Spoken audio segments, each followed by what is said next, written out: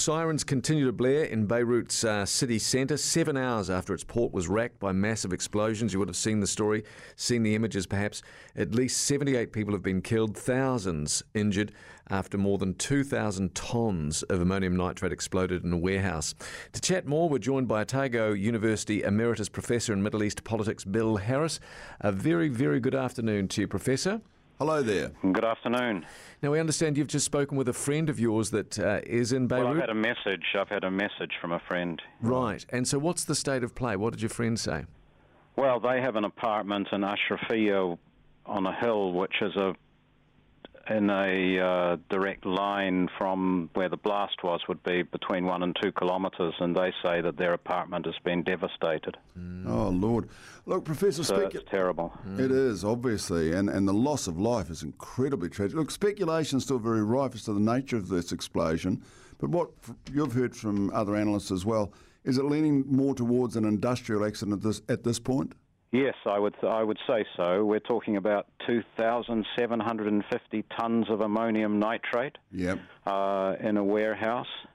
And one story is that this may have been triggered, that there was a fire beforehand, perhaps from a welding incident, and that was the trigger. Right. Now, I heard this morning, I think there have been some concerns about this storage facility for 5 odd years, haven't there? I don't think it's been very active concern because it sat there for that period in that very close proximity to the central business district of the city. Right. A number of questions really arise here. We're told that this material was confiscated, presumably by the state, in 2014, but we're not told from whom, and did those people keep an interest in this? In other words, who stored it on behalf of whom through these 6 or so years? Yes. And what was the ultimate purpose or intention of this storage?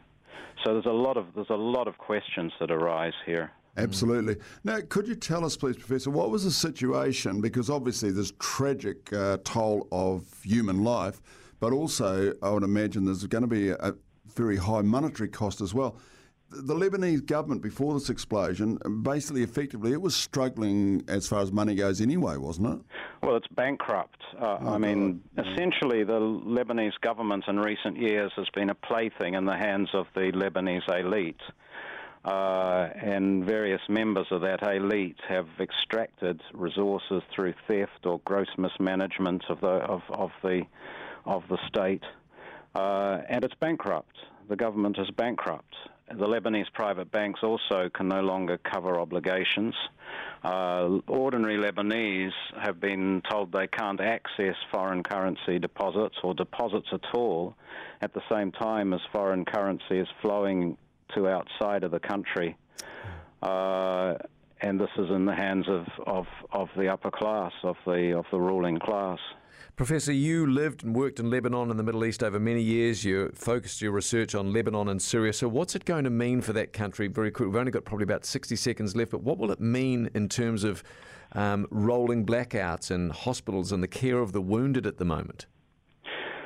Well, I think the people are very resilient, the Lebanese people, and they will fall back on their generators and what other stopgaps they can get hold of. The hospitals will carry on because, like elsewhere, the frontline staff are dedicated. Obviously, there'll be a lot of deaths that would not otherwise occur in that situation. And the street pressure will reappear in the coming weeks and months.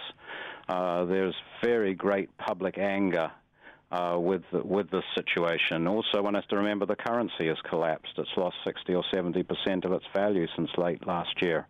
So that has an implication for people's access to basic commodities and food. Basic commodities are largely imported in Lebanon.